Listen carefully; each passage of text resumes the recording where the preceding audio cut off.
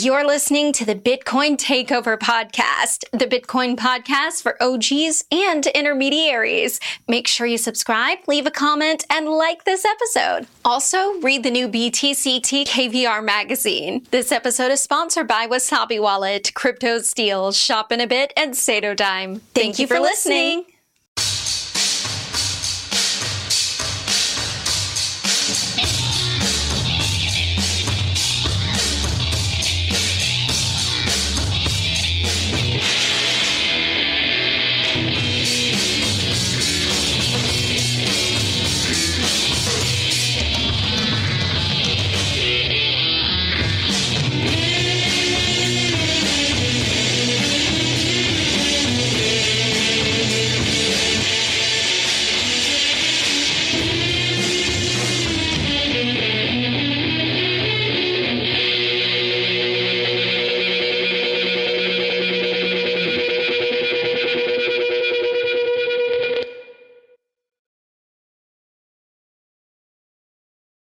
Hello there, and welcome to the Bitcoin Takeover Podcast.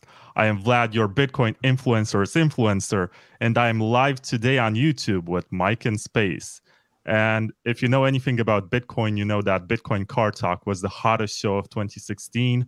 He had some of the coolest guests. He put adversaries together. He made them basically talk to each other, but not directly, but through his show.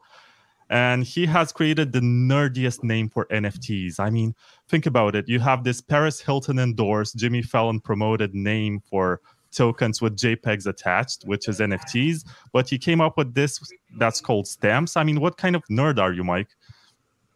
The biggest. With stamps, do you know what the acronym stands for? Stamps for? Yeah, it's secure, tradable artifacts maintained permanently. It's an acronym. Of course it is. It's not like you have a stamp collection in your back and you're going to show me how you have stamps from the 1976 Olympics.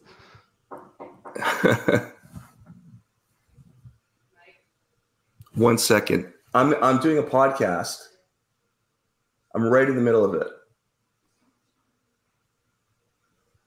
You need to get in here? Can you give me 1 second? Of course. I mean, we just started. I'm going to talk about stamps. I'm going to show the website. Let me just blank out my screen for my camera just because kids are knocking at the door, even though I told them not to.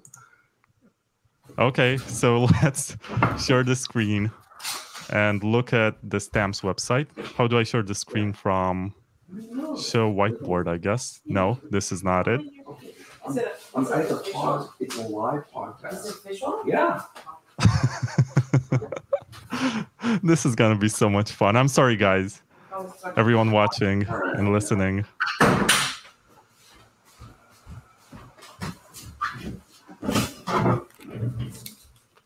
Are you back, Mike? Yeah, let me just start up the video. I was trying to figure out how to show my screen, but I failed miserably. Yeah, it's funny. I told my wife and kids like 10 times. It's like, I got a podcast coming up in an hour. I got to do what you need to do with the computer now, but I'm going to need this room in an hour to do a podcast. And then like 2 minutes in, my wife's knocking at the door. Oh, I forgot something in there, but that's the way it goes. Sorry about that. That's a very Canadian thing to say, Sorry about that. Anyway, stamps. Yeah. Are they bloating the blockchain? Absolutely. So no, they're not. It's not the blockchain. They're bloating the UTXO set, right? They're stored on the blockchain, held by archival nodes, just like ordinal inscriptions or anything else. But the way we store the data so that it's persistent is within the UTXO set. And this is like it's a technical detail most people don't really care about, but what it allows us to do is persistently store this data so that it's there forever. It's held by all nodes. So full nodes, prune nodes, pre-segwit nodes, post-segwit nodes, they all get the stamps, right? Because they all have to hold a copy of the UTXO set. When you compare that to something like ordinals, ordinals is clever because what they did is they stored the data within within the witness. And the benefit of doing that is you get quite a discount, like fee discount, right? But the trade-off there is that it's very prunable, right? That data is there as long as people want it to be there. So as soon as it starts to become an inconvenience for node runners, then they're going to start filtering that data. They're going to discard it. And we've already heard, devs, core devs talk about this Lucas's filter. And so, I mean, it's I don't really think, some people say that I'm fudding, but I don't really see it as FUD. I think it's a very realistic possibility that the ordinal data within the witness could be discarded in the next little while, coming years, as it becomes inconvenient. Now, stamps are just a lot more difficult to remove because they're within the UTXO set, and that's, it's persistent there. You can't get rid of it as easily as you can with the witness data. Okay, that's a good point. But at the same time, is this really necessary? Because there is no reason for the images to get stored on the blockchain, right? No, okay. What is necessary? I would say what is necessary is what the person paying the fee decides is necessary. So the thing with stamp transactions is that we are not benefiting from a witness discount. We are paying the market rate to get into blocks, right? So, I mean, what is necessary? If you're consolidating your UTXOs in your wallet, is that necessary? To you, it is, right? Is that necessary for me that you're doing that? Probably not.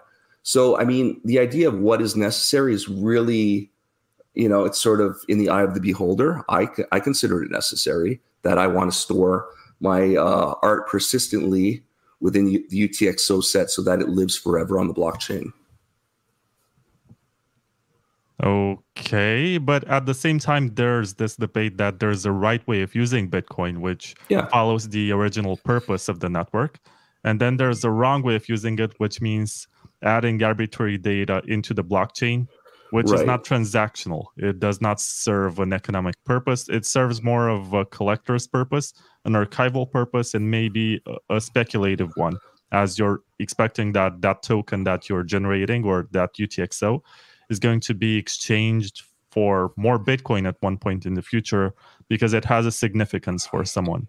So, I mean, there's a philosophical debate there. What is Bitcoin meant for? And I would argue that Bitcoin has had many identities throughout the years. And use case, the way I'm a use case maximalist, I think the more use cases we can do on Bitcoin, ultimately the better. I mean, we've got a halving coming up in about a year, and the reward is going to be cut in half. And so unless the price doubles, you might see, a reduction in security unless you make it up with, transaction fees. And that can be accomplished through, different use cases, right?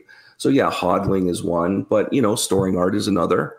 And I mean, ultimately it's like, if I'm paying, it's a fee market. If I'm paying to be in a block, I think that's a valid transaction. Something interesting that you pointed out with stamps is that this was always possible.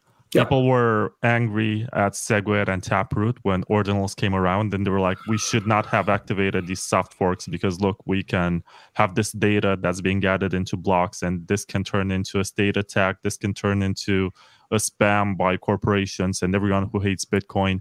And then you came out and said, this was always possible. I can encode this in base 58, and I can broadcast it in transactions, and every node is going to store it. And you just proved that this was possible, but maybe there was not a market for it. Or why was it that you launched it after the ordinal inscriptions came around? Well, no, I definitely give ordinals credit for getting that ball rolling, and they kind of proved the use case. I think without the success of ordinals, I don't know if stamps would have taken off because you kind of needed ordinals first. And the novel thing with ordinals was that they used the witness discount, and that's why it took off. I think it's that, they were able to do it in a very affordable way by storing data that way. but then it just kind of revealed the trade-offs there that, yeah, it's less expensive to create an ordinal inscription, but the data doesn't persist as well as it does within stamps. So, I mean, sorry, getting back to the question, what was you asked? Why was it necessary for the ordinal inscriptions to be first for you to come up with this? I mean, this was always possible, right? Yeah, no, it was always possible. And just so the audience knows, Stamps is built on Counterparty. Counterparty is a protocol that's been around since 2014. And yeah, this has been, I don't know if it was possible from the very beginning because we're using bare multisig, and I think that was introduced a little later on. But definitely something like Stamps could have been done like 9 years ago. And in fact, there were early attempts, things similar to the way we're storing data within the bare multisig did occur on Counterparty. Why did it take ordinals? I mean, I think it was a confluence of things. You first had that, you had NFTs take off on Ethereum in 2021. And I think the promise there was that, or at least the perception from a lot of collectors was that the data was on chain, right? A lot of people just didn't realize that these are pointers. And then you had something that like ordinals came out where it kind of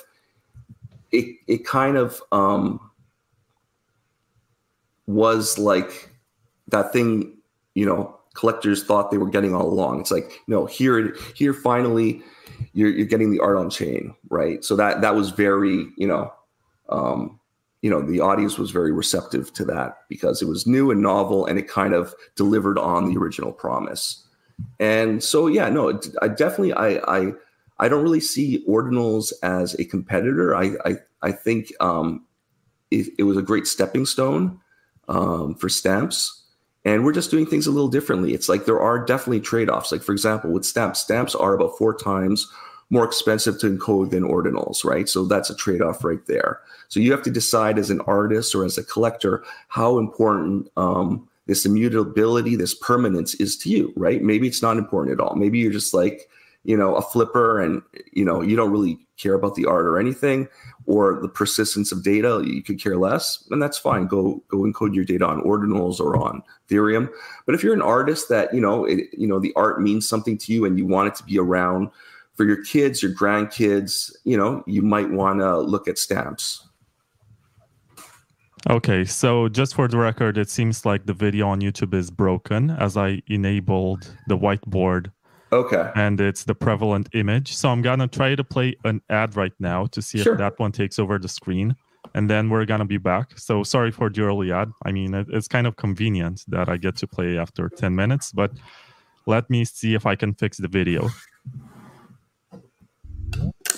Wasabi Wallet is unfairly private. It's the most advanced and most used Bitcoin privacy wallet with 500,000 downloads across Windows, Mac OS, and Linux, as well as thousands of fresh new Bitcoins getting mixed every month. Wasabi makes use of the new generation Wabi Sabi engine to create mega coin joins, thus mixing your Bitcoins with those of hundreds of other users. For amounts lower than 0.01 BTC and remixes, you pay no coordination fee. Even if you don't use CoinJoins, Wasabi Wallet has a native Tor integration and downloads block filters to help you keep your network level and public key privacy. Download Wasabi Wallet for free today at wasabiwallet.io and experience the future of Bitcoin privacy. Okay, so there are a lot of people who work to Signal on Twitter that they're trying to onboard people in El Salvador and Africa, and they were not able to allow them to have cheap remittances and cheap fees because of ordinals and because of stamps. How do you react to that? I mean, wasn't it just like a couple years ago where Greg Maxwell was popping the champagne and Adam Back was saying the ideal fee market is like $100 fees per transaction? This is sort of the success metric we've been talking about for years. The whole idea is that you need fee pressure, right? Because the fee market or fees replace the block subsidy as it cuts in half every 4 years. So, I mean, what do you want? I mean, this is what we've been working towards, right? Now, I think what it really is about, people just don't like the art use case, right? If it was like, I don't know, anything else, if it was like MicroStrategy putting their entire payroll, on the blockchain, people would be fine with it. So, I mean, I think it's just, I don't think it's a fair criticism. And what about Lightning? Is it the whole point of like the Salvadorians are supposed to be using Lightning instead because you're not supposed to be using L1 because that's the settlement layer? Yeah, but ATMs use whatever they want to use. So for some of them, it's easier to go after the ones using Bitcoin in ways they don't like, as opposed to going after businesses over which they most likely have no power. Now, what about Wasabi? That you showed the ad a moment ago, and I think that's a great product. But I mean, couldn't you lob the same criticisms at Wasabi? Like, you're doing a lot of transactions there that might be deemed unnecessary. No, it's batching, and it's doing a very good job compressing data. So from this point of view, if you want to consolidate your UTXOs, it's a lot more efficient to do it with Wasabi as opposed to do it yourself in a large batching transaction. It does some magic there with SegWit and stuff. I mean, I'm not qualified to explain it properly, but the way in which it works, it actually consumes less block space. It's super scalable. It's kind of impressive. I can imagine a future where the Bitcoin blocks consist of mostly coin joins of large sizes, just like Monero, except that you don't have hidden amounts. I mean, at the end of the day, the way I see it is if you're paying the fee, the market rate fee, then that's valid. And it's really, I mean, it's the miners are mining these things, right? I mean, I can submit whatever I want to the mempool.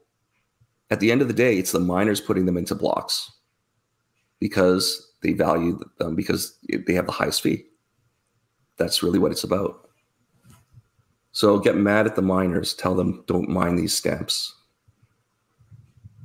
Yeah, that's another question that I had for you, because you can do this. You can do a soft fork. You can do a hard fork. You can remove entirely this situation that you can call an attack vector. But you cannot stop another type of encoding emerging and inserting arbitrary data into the blockchain. So it's like a whack-a-mole. What do you call that game? Yeah, no, exactly. But I mean, it's this whole adversarial, the fact that everyone is so like adversarial towards like ordinals and stamps just seems silly to me, because I think that it's solving, the fee market problem. The Bitcoin doesn't work at 1 sat per VByte long term. The fee pressure has to go up. We need use cases, or or you need the price to double every 4 years, and maybe that'll happen. We'll see. I mean, to give credit to ordinals and to stamps, the fees did go up this bear market. And for the past year, we did see miners receiving a fee reward, which is larger than the block reward. Yeah. So in some cases, they got more than 6.25 Bitcoin from fees in one block, which is something that we expect to see and we expect to have in the future.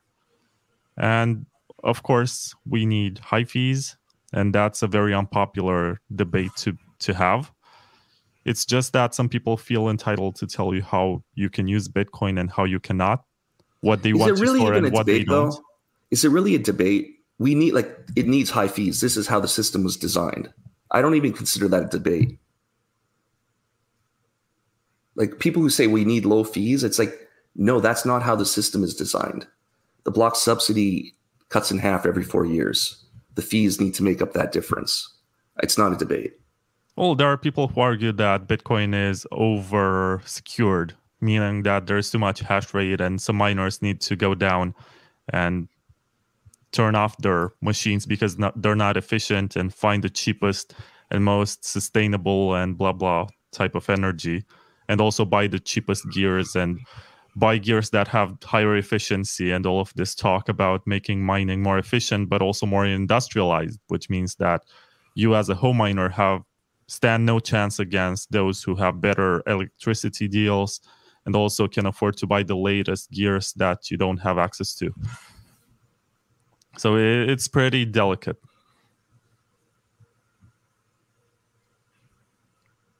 I don't like that look on your face. It's just, I think it's just a difference. I don't know. It's like a few years ago, everyone was rah, rah, rah, hash rate. Whenever it hits an all-time high peak, it's like, yeah, we're the most secure network. Yay. And it's like, now it's like, oh, now we're over-secured. It's like, let's bring it down. It's like, seriously, we're over-secured. We want it to come down rather than fees to go up. It just, I don't know, seems a little cognitive dissonance there. Yeah, I mean, I agree with you. It's a very ugly debate to be had for the simple reason that we have been teaching people that Bitcoin is decentralized and is permissionless and is for enemies. But when someone who uses Bitcoin in a way we don't like, we come out and say, yeah, you're not supposed to use Bitcoin like that. And it's difficult. It's not a nice kind of debate to be having. There was this guy, Ordinal Disrespecter, who was always bragging about how he is filtering ordinal inscriptions from his node. Yeah. And I think it was Luke Dash Jr. who created the code for that. And to me, it seemed discriminatory. I mean, it's maybe, there's this slippery slope fallacy that says that once you open up the gates for something, you're going to end up doing more. I mean, I see no reason for these people to also start realizing that they don't like transactions from dark markets or they don't like transactions coming from this exchange. Yeah. And they're going to also filter that out. And it's up to them because Bitcoin is by design a system which allows censorship. You can, if you open your full node files, you're going to see that there's a ban list.js file that you can find there. And you're going to figure out, okay, Bitcoin has always enabled this type of censorship. If you don't want to be a peer or interact with someone else, then you can totally block their IP address or you can block certain types of addresses. And having a full node means exactly to be entirely sovereign and store whatever you want and follow the rules that you want as long as you stick to the basic consensus rules. But at the same time, do we really want that type of system or do we want it to be inclusive and we want everyone around the world to be able to participate? Yeah, I mean, whatever you do with your home node, it's like, yeah, of course, that's up to you. You want to put on an or disrespecter and filter out whatever you don't like Roger Vere's transactions, filter that out, do whatever you want. I mean, but yeah, at the consensus layer, it's like, these are valid, these are valid Bitcoin transactions. They're paying the network fees. They're supporting the network. And here's the thing. It's like a lot of people say, you know what, it's a stupid use case that will get priced out. Great. So, but it's like once those use cases materialize and they price out the stupid art, that's great. Then you have a replacement. But you don't kill the existing use cases before that happens. You let the real use cases price out the stupid use cases rather than killing the stupid use cases prematurely and then you have nothing. That's the way I kind of see it. It's like if stamps and ordinals are stupid, they'll get priced out. So you don't have to worry about it. Well, yeah, and to some extent, you can see that the market is not as hot as it was maybe 5 months ago. There was this FOMO and this enthusiasm for this new type of writing data into the blockchain, and people started paying a lot of money and paying a lot of fees to inscribe their art or send their messages or create time capsules for themselves or whatever they wanted to do. And they were willing to pay higher fees. But right now, I think the market slowed down for the reason that there were some... Well, it goes up and down. I mean, the death of ordinals has been called several times. Every time the mempool drops to like 5 sats per VByte, it's like, whoa, ordinals are dead. And then it ramps back up again. Right now, we are in a valley, and maybe we'll stay there for a while. But it's going to go up again. It's just, these are cycles. It is what it is. So I wouldn't, it's just like everyone likes to proclaim the death of Bitcoin. every time the price drops. It's just funny to see those same, the maxis then say, oh, the death of ordinals, but they've said it like 5-6 times. Like every month they're saying it, every time it dips a little bit and then it just roars back to life. But Mike, why do you refer to the others who criticize you as maxis? Because you're also a maximalist, as you are building on Bitcoin. Yeah, I mean, okay, so we probably need better terms because honestly, they're not maxis. If they're like, we don't need high fees and we don't need a fee market, then I don't know if they are maxis because they clearly don't know how the system works. So yes, I am a Bitcoin maxi. I'm the maxiest of maxis, and I can't explain what they're talking about. Okay, before I ask you the next question, let me play another ad. The video still doesn't work, but when I play an external video, it seems to display that one. It's very strange. I don't know. I just suck at using Jitsi, or it's buggy. CryptoSteel is the original Bitcoin cold storage backup, and it's been innovating self-custody since 2013. Designed and manufactured in Europe from the finest and most resistant stainless steel, the CryptoSteel cassette and the CryptoSteel capsule are industry standards. These cold storage devices are made to resist house fires, extreme floods, and physical shocks. You can also use CryptoSteel to store your important passwords, BIP39 passphrase, or Nostr private keys. Buy your CryptoSteel today from CryptoSteel.com and use promo code BTCTKVR to get a 10% discount. CryptoSteel. Secure your Bitcoin like an OG. Okay, I think this is a good moment to take a look at Bitcoin stamps. There's this website, stampchain.io, which you, I guess, created. I'm not sure if you are the only creator, but you certainly worked on it. First of all, can you see and hear me? Yes. Okay, great. Yeah. So this is a stampchain.io. So basically, I came up with the protocol with some help from others. But the protocol is just that's a document that exists on GitHub. You really need devs to bring that to life. And I'm not a programmer myself, so I enlisted the help of some programmers to turn the white paper into running code. And so, what you're seeing here is Stampchain. It's one of many explorers for Bitcoin stamps. There's also Stampverse, Rare Stamp. There's Stamp Ninja. That's the newest one. And so, basically what you see here is all the stamps that are getting minted, and they're all numbered. And some of them are SRC20. That's a fungible token protocol on stamps.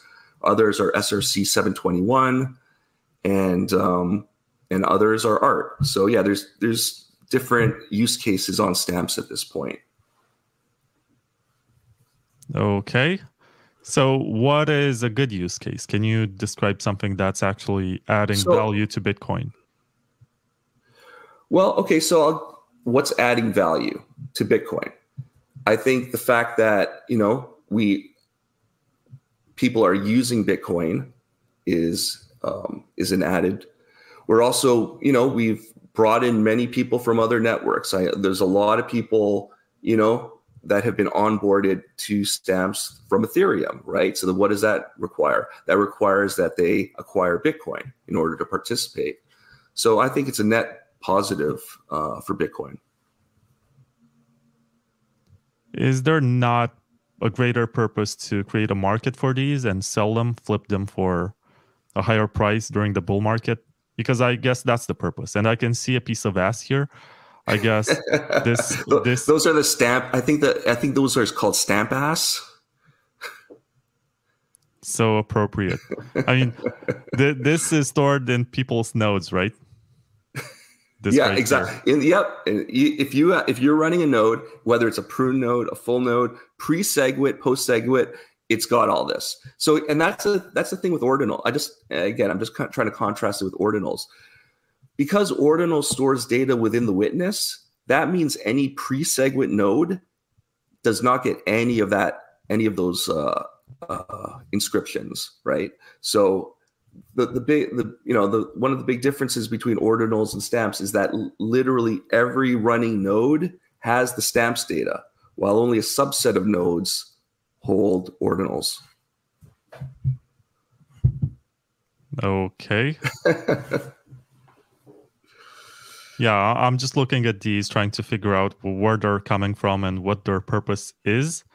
Because it seems like some people are trying to create tokens. And what's the point of these tokens? They're kind of like Ethereum tokens, but they have this nice background, like a JPEG. What's next for these tokens? What's going to happen with them?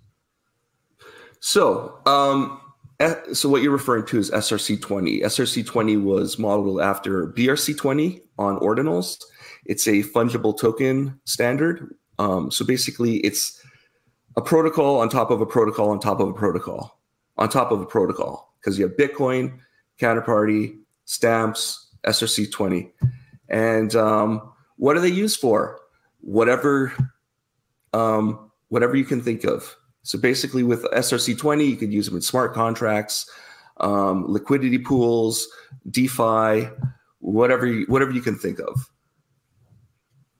So what kind of DeFi or smart contracts can you do on Bitcoin or on Stamps?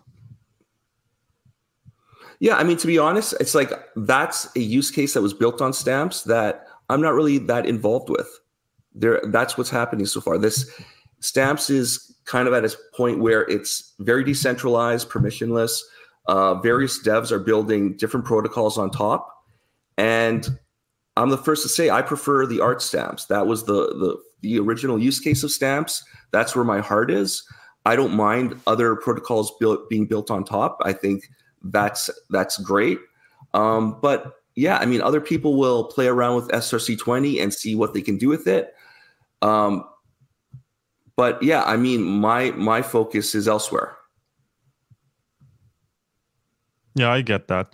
I'm looking at some of the stamps right here, and I realized that, for example, there is this one which is called, and I don't want to advertise it, but it's just the one on which I stumbled upon. Yep. It's called Pepe, and it says that there are 1,000 of them, which means that unlike Ethereum or Counterparty, where you can create with one transaction as many tokens as you want, with this one, it seems like you need to do 1,000 separate transactions to be able to mint the entire supply. No. What you're seeing here is so this is modeled very closely to how BRC20 works. So the idea is first you mint a deploy, and within the deploy you specify the total amount, and you specify the max amount that can be minted. So say you the total amount is 21 million, and then the max amount is 1 million. Then if I wanted to mint, the max I can mint is 1 million. Now, I wouldn't want to mint any less than that because there's no point to mint less than the max. And but once you've minted it, then you can mint what's called a transfer, and you can transfer any amount of that to someone else. Okay, so with one transaction, one minting, you can generate 1 million of them. Yeah. And then you need to do 1 million transactions to send all of them, or can you batch transactions? So what you do is, let's see if we can, there's a transfer. Yeah, you're seeing transfers on your screen. So basically, you define it, when you're minting it, you define it as a transfer, and then you specify the amount you want to send within that transfer. So if you have 1 million, you could send 500,000, you could send 1, you could send 1/10 of 1, basically up to 8 decimal places, just like Bitcoin.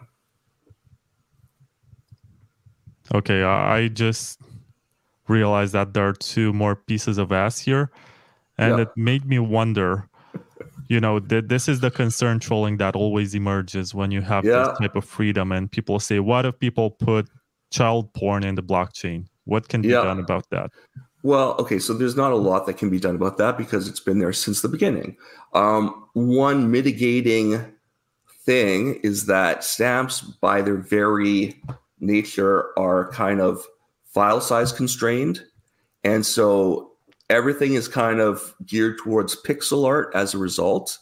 And so there isn't, I mean, you could do a very crude something or other that's inappropriate, but you're not really going to have high fidelity images or video that you could do with other protocols. So, I mean, that kind of mitigates the concern a little bit. But yeah, I mean, it's still a concern. But also, here's the thing with directories can decide what they want to censor. So if something really vile were to be minted, it can be suppressed at the web level, right? Now, it's still on the blockchain, but any of these sort of user-facing interfaces, they can be cleansed. Yeah, but I guess some people running nodes are going to be angry that they have to store this. Well, I mean, yeah, but honestly, that stuff's been there, I believe, since like 2010, like in one form or another, because data encoded on the blockchain has always been possible.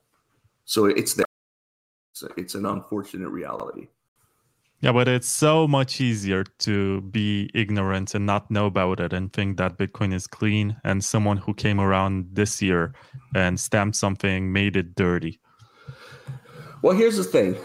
The data, it's not like you're running a node and then you have within the blockchain, there's a folder, and in that folder, there's like JPEG files, right?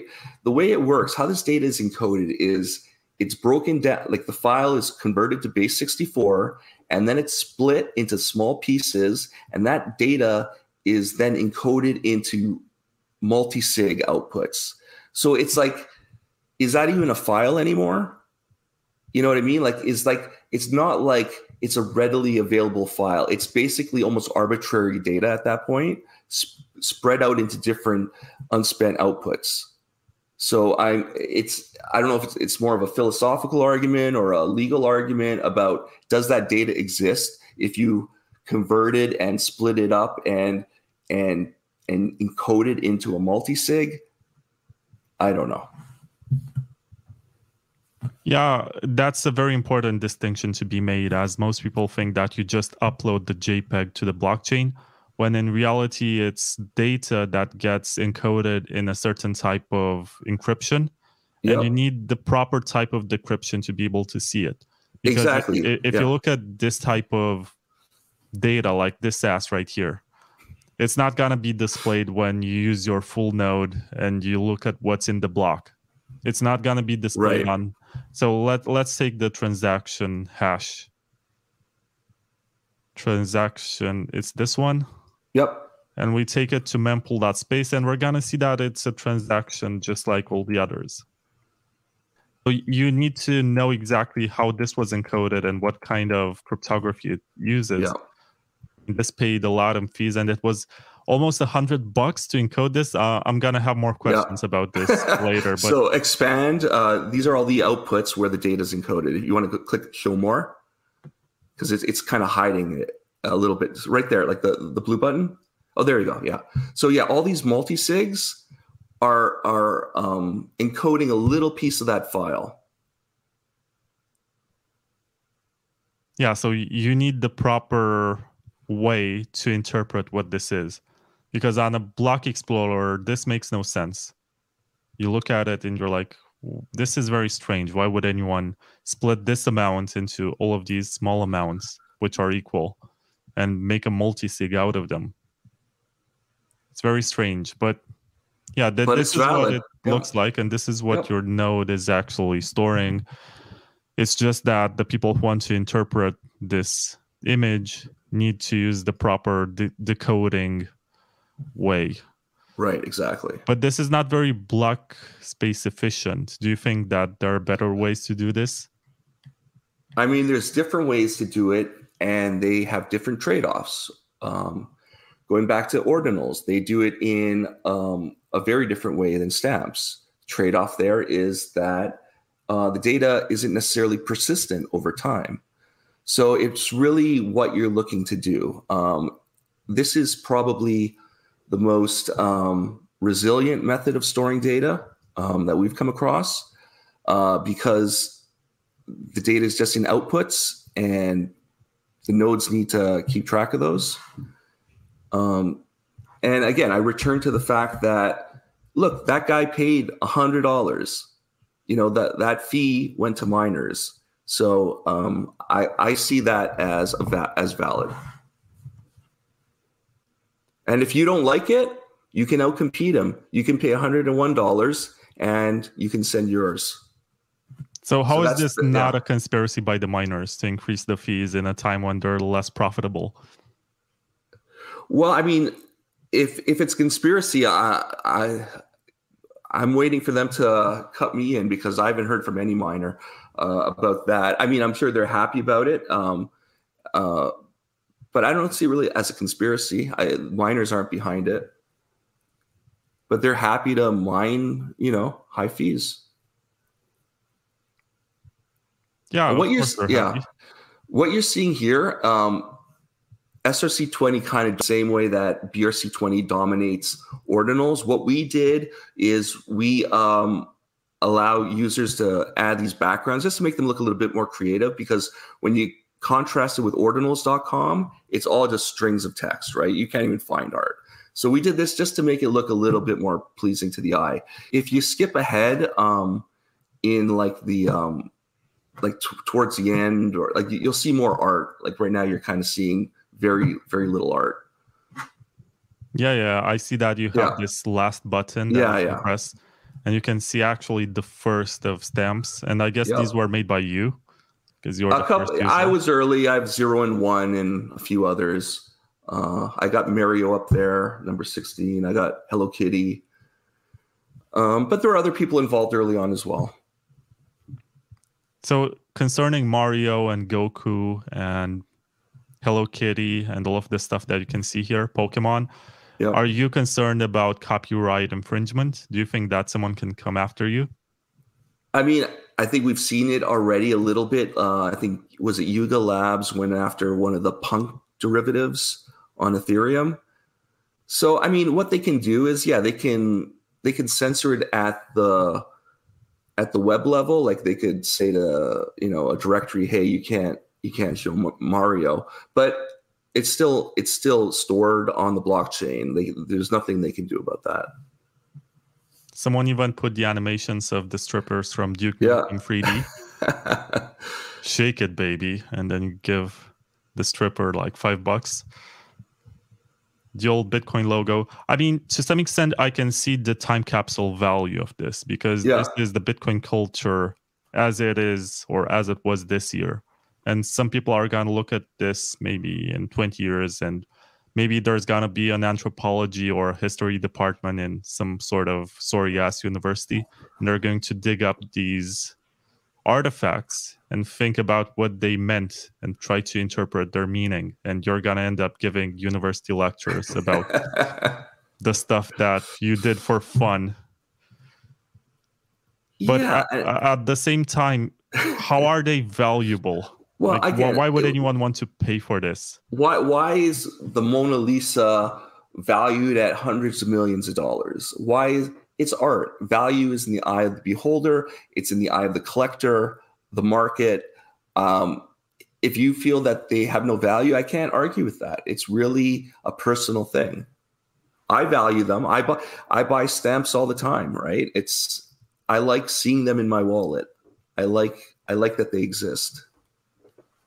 Yeah, but really, who is this for? Because it's very expensive to create stamps, and it's also expensive to buy them. So it's basically a game for a bunch of OGs who decide that they just want to trade Bitcoin with each other and send memes.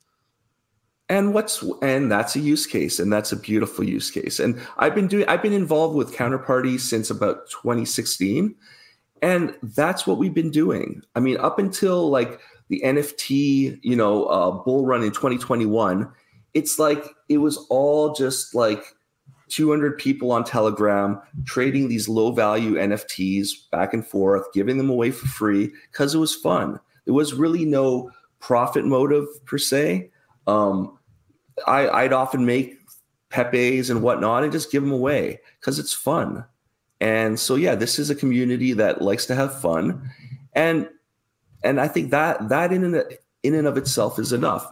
I don't think Stamps is going to necessarily take over the world or become like the number one NFT protocol, but it, for its community, I think it has value. Well, but do you ever think about the fact that your fun and the way that you're having fun right now might impact others who try to use Bitcoin in the future? And you're bloating the UTXO set and you're adding more data to the blockchain. So it's going to be slower for African citizens to sync up their nodes in 10 years. So again, what it comes down to is that, it's a fee market. And whether it's me putting art on the blockchain or it's Michael Saylor deciding to pay all his employees on L1, it's like the same to the African farmer. It's the same thing. Does he care? Like, oh, well, okay, it's Michael Saylor paying his VPs on Bitcoin, so that's okay. But Mike in Space is putting art, and that's not okay. It's like, I'm sorry, you know what? Like, yeah, I think people have this idea that Bitcoin is for everyone, and it's more like Bitcoin is for anyone. And there is like a subtle difference there. It's ultimately, it is a fee market. And it's like, yeah, some people are going to be left out, but this is how the system has been designed. And there's no way around it. There's no free lunch. It's like there are other, there's Lightning and there's, other methods of transacting as well. But yeah, no, I don't feel any guilt or anything about, sending out valid Bitcoin transactions and having them mined by miners. That it's completely valid use case in my view. Yeah, that's what I was about to tell you, that you're slightly avoiding the question in the sense that you're explaining that it's technically possible. Yeah. But at the same time, you're not tackling the ethical issue of making it harder and more expensive for other people to use Bitcoin. But no, I don't think it's an ethical issue, because that was always the end game. The end game was $100 fees. The end game was a robust fee market. Like, this is what, everyone was talking about a few years ago before the fork, right? This is how we want this is how Bitcoin has to be. It's not even how we want it to be. It's like we have the halving every 4 years. This is how the system is designed. We need a fee market. And the inevitable result of a fee market is, yes, some people are going to be left out of that economy. That's just reality. I'm sorry. Yeah, so to a degree, given your past and the fact that you're friends with Colin and Vin Armani and all the others, it's kind of hard to not think if you're trolling a bit and you're basically trying to say, okay, Greg Maxwell, you wanted $100 fees, you popped the champagne. Let me give you $100 fees so you can pop the champagne. And I know that he was angry because of this. He's not particularly happy that people use Bitcoin in ways that he does not endorse. It's permissionless. So it's really not about what Greg Maxwell has to say. It's not about what anyone has to say. This is what an open protocol looks like. It's necessary, in my view, to have these use cases until they get priced out by other use cases. So again, it's like, if you feel that, art is a stupid use case, then build a more relevant use case and price this out. I'll be so happy when the art is priced out by these magical use cases that everyone's talking about. State level actors settling on the blockchain and central banks and blah, blah, blah, blah, blah, blah, blah. Make it happen. Okay, let me play another ad and then I can ask you something else. Remember the paper wallet? Ah, yes, the good old days when you printed your Bitcoin private key on an offline computer? It was so fun, but not really easy and totally not secure. Today, we have SatoDime, a chip card that acts just like your good old paper wallet, but with all the modern security features and top-notch functionality. It turns your Bitcoin into a bearer asset, which you can easily trade in person. Thanks to NFC, you can use the SatoDime card with your smartphone. Creating a new pair of Bitcoin keys takes just 2 2 swipes. Check your balance in real time, create multiple key pairs. Whenever you want, you can reveal your Bitcoin wallet's private key with just a single click. The simple, uncluttered interface lets you quickly see if a key pair has been unsealed. Finally, the cold storage you've been looking for. Available now on satodime.io.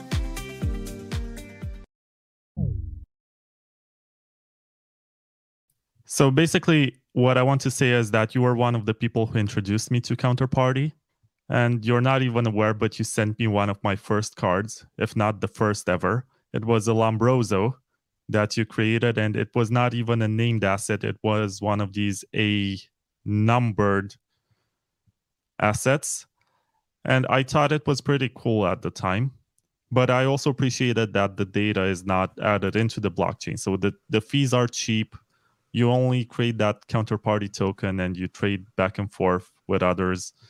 I mean, it seemed very nice. And now you've found a different way to use counterparty, which takes a lot more block space and is more expensive and is mostly for rich people who can afford it.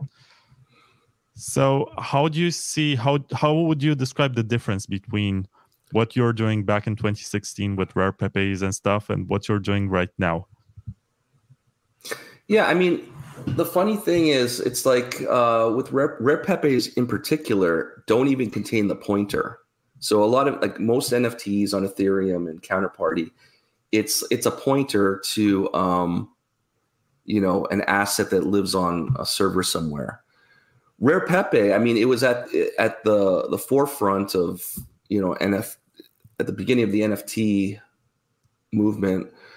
And they were still trying to figure things out. But yeah, they didn't even contain pointers. It was literally just the token. And they decided through consensus that, yeah, this token refers to this JPEG. And that's how it was done. And it's just, that was the mode of thinking for many years. It was like, well, you can't store this on chain. It'll be too expensive. And then what happened was in 2021, fees on Ethereum went nuts, where people were paying hundreds of dollars, thousands of dollars to transact, to buy monkey JPEGs worth hundreds of thousands of dollars, and suddenly paying $100 to store some JPEG on chain doesn't seem that expensive anymore. So I think it's all relative. At one point, we were like, well, yeah, I don't want to spend $100 to store this data. But now it's like, yeah, it's only $100. Yeah. I mean, okay, I'm not going to judge that, but it still seems, this very rich boys club where it is. It is NFT. I mean, NFTs in general, like it is like, this is not, the average person does not think in it like this. And it's like, even like the art you buy and you put in your house, you might spend a couple $100, maybe $1,000 for like a painting. But you're not spending tens of thousands or hundreds of thousands of dollars on a painting, the average person anyways. But that same person, it's weird because with this internet money, it doesn't feel real. It's like I'll go to the grocery store and I'm like looking at 2 cans of like corn. And I'm like, well, here's a store brand. Here's, it's like you're comparing it. It's like the difference of $1. It's like, why are you even wasting your time doing that? Meanwhile, I'm like, I'm buying an NFT and like, the transaction fee is like several dollars and the NFT is like hundreds of dollars. It's like, it's a weird, the mental mode is different when you're in the real world versus like these fake numbers on screen. Yeah, so let me give you credit for this because I have been looking at 4,000 stamps so far since I started scrolling. And compared to ordinals, you can see fewer porn posts. You can see some asses, you can see some titties, but at the same time, there is nothing offensive. It's just maybe PG-14 or 18 plus or whatever. But it seems like the higher price does not attract too much of that trolling activity, because mostly when people inscribed dicks or whatever, or any sort of porn as ordinals, they only did it to upset others. They only did it to troll. I don't think it was made by someone who was into porn and really wanted this to be immortalized. It was just someone who really wanted to upset the others and wanted to stir some sort of debate about what's going on with Bitcoin. But I can see that in stamps, you mostly have heads of punks, you have Simpsons references, you have Seinfeld references, you have some Pokemon references. It almost seems like this is some sort of 90s kids playground, or you dump all of your references to cultural phenomena. And you also have Space Invaders. And I'm not sure why anyone would want to buy one of these, but whatever floats your boat. It's just that it's interesting that there are different types of Bitcoin users, and there's this official quote unquote narrative about what Bitcoin is. But there's also this subset of users who are in their Telegram chats and they do stuff. And I wanted to ask you if RT or Taro or Taproot Assets or whatever they call it these days gets deployed and it works at scale and it has liquidity, would you consider moving stamps onto that one?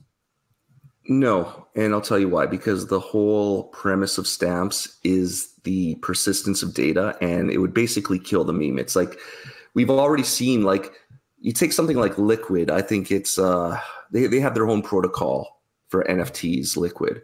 Yeah, and Rare Toshi, and it's a ghost town. It's like, in one way you might say, yeah, this is the best way to do it because it's off chain, but it anchors into the chain. And so this is the best way to store art, and yet no one cares. No one uses it. It's a ghost town. So really the market kind of decides what it wants.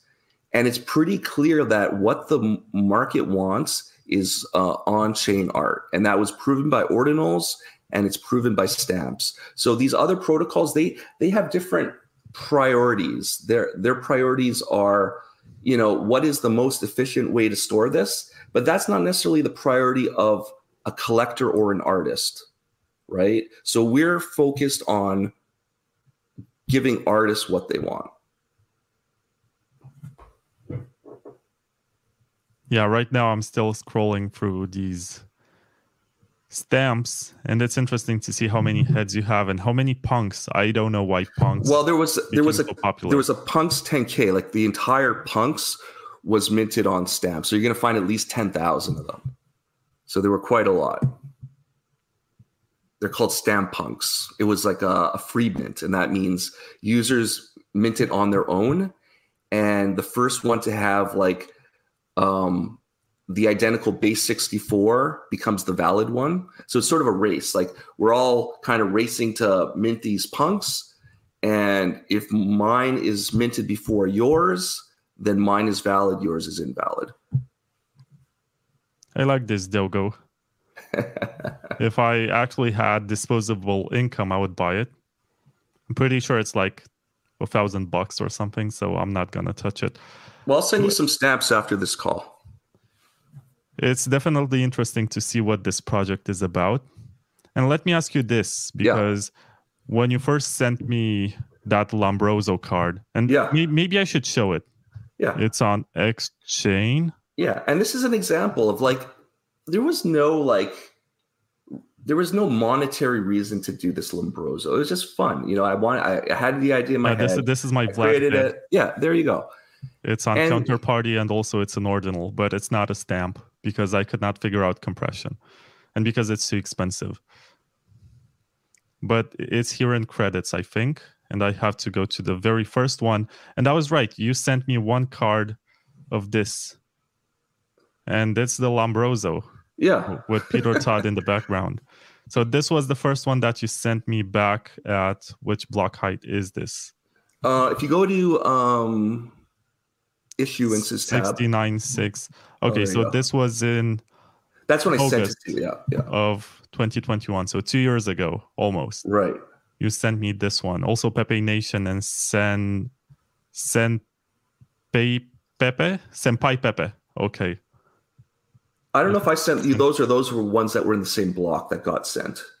Yeah, those were in the same block because I don't have them. But what caught me by surprise at the time, and I remember thinking about this, was the fact that you use hot wallets and you reuse the same address all the time, and it kind of goes against everything that you learned about it's properly using Bitcoin. 100%. And you have to understand, there's a little bit of different ethos within NFTs where you want to be able to kind of showcase what you have, right? And so there tends to be, this desire to keep everything in a single wallet. But again, it is a hot wallet and it's not a great practice. There are hardware wallets that are out, you can now put it on a Trezor or a Ledger and it'll work with free wallet. And so there are better ways of doing it these days. But also, you don't need to necessarily. It's a hot wallet, so I don't put thousands of dollars in Bitcoin on my hot wallet, but I do have probably a lot of assets that I need to move to cold storage. So yeah, it is a little dangerous, I will admit. Okay, this is funny. Make pruning great again. Yeah. Some of these are actually, so I don't like the punks. No disrespect for whoever worked on them, but I don't see the point of them. They're kind of dull. But I do like this sort of art which relates to Bitcoin culture. Something that tells you, okay, at this point in history, we had this meme which was popular. And that was immortalized in the Bitcoin blockchain. Right. So I do like the stuff that's specific. I do remember one of the earliest ordinal inscriptions was Greg Maxwell with tears in his eyes. Someone made some sort of pixel art with some guy depicting Greg Maxwell, and that was funny. I love Greg Maxwell, don't get me wrong, but he seems to have these strong opinions in terms of policing what others are doing. And this seems to be a greater trend, right? With Bitcoiners trying to tell you how this should be used. And I guess this is part of scaling, because if everyone just did whatever they wanted with Bitcoin, it would break a lot of stuff. A lot of the nodes would no longer stay online. And this is another question that I think I have right now for you. What happens if too many stamps get broadcast at the same time? What's going to happen with the infrastructure? If they get broadcast at the same time, well, things get held in the mempool for an amount of time. And basically miners assemble their blocks, based on, the value they can kind of put together. So, blocks get mined every 10 minutes and that clears out the mempool. Sometimes the mempool gets bloated for a few weeks before things get cleared out, but eventually it happens. And so, there's no real concern there. Blocks keep getting mined and that's how that works. If you need to get your transaction in a block, you might have to outcompete whatever's in the mempool. That's just how a fee market works. I do recall at one point someone in the Telegram chat saying that if this breaks Bitcoin, maybe it was never meant to work in the first place. Well, and that's a good point. Exactly. We're stress testing it. And honestly, if this breaks Bitcoin, I think, the experiment has failed. If this is what breaks Bitcoin, not state actors, not, if JPEGs break Bitcoin, I don't know. I think Bitcoin is more resilient than that. That's a valid point, but at the same time, how does that not imply that you're attacking it? Well, you know what? If you want to say that I'm attacking Bitcoin, I'll wear that. That's fine. Bitcoin needs a villain. I'm happy to be the villain. I do remember when you were a big blocker hanging out with. I was never a big blocker. Look, okay. Careful with that, because here's the thing. I made some funny skits on CoinSpice because they were funny, and that's what I like to do. I was never a big blocker. So I just, those rumors get out there and people are like, oh yeah, he's a big blocker. And that was never the case. I do have a question from Huddlonot on Twitter. And he says, has Mike and Space come out from under Roger Ver's desk these days? It's so ridiculous. There's no, what does that even mean? I don't know. Yeah, I don't know. Whatever. Yeah, I work for Roger Ver. You think it so means. I'm on the payroll. Yeah, okay. I would love that. Can I get on his payroll? I'll take it. But no, there's no truth to that. So are you attacking Bitcoin or not? I don't think so.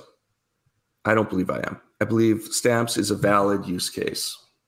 Ordinals is a valid use case. And honestly, again, what I come back to is, for all the people who feel that it's a stupid use case, you just need to create better use cases, and it will price these things out. That's what it comes down to. Do you think that this is just a fad that will go away when fees are going to be really like $100 only for the most basic of transactions, and for this type of minting, you're going to pay more than $1,000? Well, again, but what your statement is premised on is other use cases pricing this use case out, right? You're saying when the fees are $100 or whatever. Well, what is going to make the fees that? I mean, it's either the art use case, in which case that means the art is popular and so people are paying it, or it's another use case that's pricing out the art, in which case, why even worry about the art? So yes, if you're saying hypothetically, if another use case prices out the art, will the art disappear? Well, yeah, obviously. I want to show you something because you are a Bitcoin head. You are part of my collection. I'm honored, by the way. So I have one of those Sato cards, and it has this on it, and it's very cool. Yeah. And I also want to ask you about how you can store these stamps on Sato cards, like Sato Dime and whatever. Yeah, so I mean, I haven't looked too closely at it, but I mean, if it has like, if you have a public key there, yeah, you just send it to it and it's stored. Like, it's no big deal whatsoever. Yeah, so there's a dispenser for this one. If anyone watching wants to get it for, it's 12,000 baby Bitcoins. I don't like to call them sats. It's like $3. Look for M in Spacehead and get it. I think I still have some spares and I can do a huge airdrop, but if you want to support the show, you can just buy them from this dispenser. I can put the link in the description if you want. But I think this collection is underrated, and I just wanted you to pump my bags. I have Yo Goodman in here. All of them are ordinal inscriptions, so they're forever. I mean, not forever, as you're going to concern troll right now. Right, exactly. But they're still for the moment. Until Luke, until Luke nukes them all, they're good for now. Do you see that happening? I mean, all I can go by is like I look at the what is it, the Bitcoin Talk forums or the Dev forums, and I mean there's serious discussion happening about it. It's like this is not like fudding or rumoring. Like they're literally saying these things, and Vlad, I'm seeing a landscaper drive up, and I think he's going to be knocking on my door in a few minutes. So we may have to wrap up here. Yeah. Apologies for that. It's fine. So another question. This is card number 6. It says that you do Bitcoin card talk and mempool report shows. Strength, you can make people who hate each other collaborate in absurd yet somewhat funny skits. Weakness, collecting rare pepes. Special attack, Bitcoin Genesis block on a 3 1/4 inch floppy disk. And you actually sold this at one point. It was a lot of fun, and it was kind of a pain in the ass because mailing out physical items is always a pain. And that's why NFTs are superior. You don't have to send anything through the mail. It's instant. And that's why they're so great. But yeah, for a while we were selling floppy disks, and it was definitely fun. Yeah, we had the Genesis block encoded right on the floppy.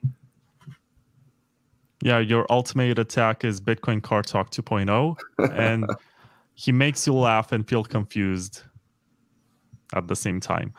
Basically, what I wanted to ask you is how would you change this today, given that now you're into stamps and your role in the project at large has been changed to the point where, to some, you're a villain. So what would you make this say? Like strength, weakness, special attack, ultimate attack. Let me get back to you on that, because I really have to put some thought into it. Maybe I can create this. Yeah, maybe. Yeah, and you got to do it on stamps.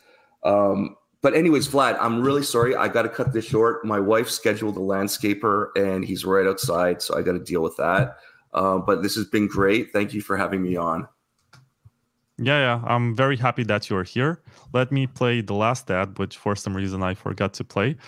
And this is going to wrap up the show. So thank you guys for watching and listening. I'm also going to upload this on Spotify and Apple Podcasts and all the live streaming platforms. Not live streaming, just streaming. And yeah, subscribe, like the video, and whatever YouTubers say. And I'll see you in the next one. Thanks, Vlad. Shop and Bit is the online store where you can buy anything with your Bitcoin. Choose between more than 800,000 products, book flights and hotels, and order everything else through the concierge service. With Shop and Bit, you can buy your weekly groceries, get the latest iPhone, upgrade your computer, buy something sexy for your new girlfriend, book a trip to El Salvador through the travel hacking service, and also grab a copy of the latest Bitcoin Takeover magazine to read in the airplane. Everything is integrated with a familiar shopping experience that doesn't track you and deletes your data after the order gets completed. You also get a 3% discount if you pay in Bitcoin. Try Shop and Bit today and use promo code BTCTKVR for a €5 discount on your first order.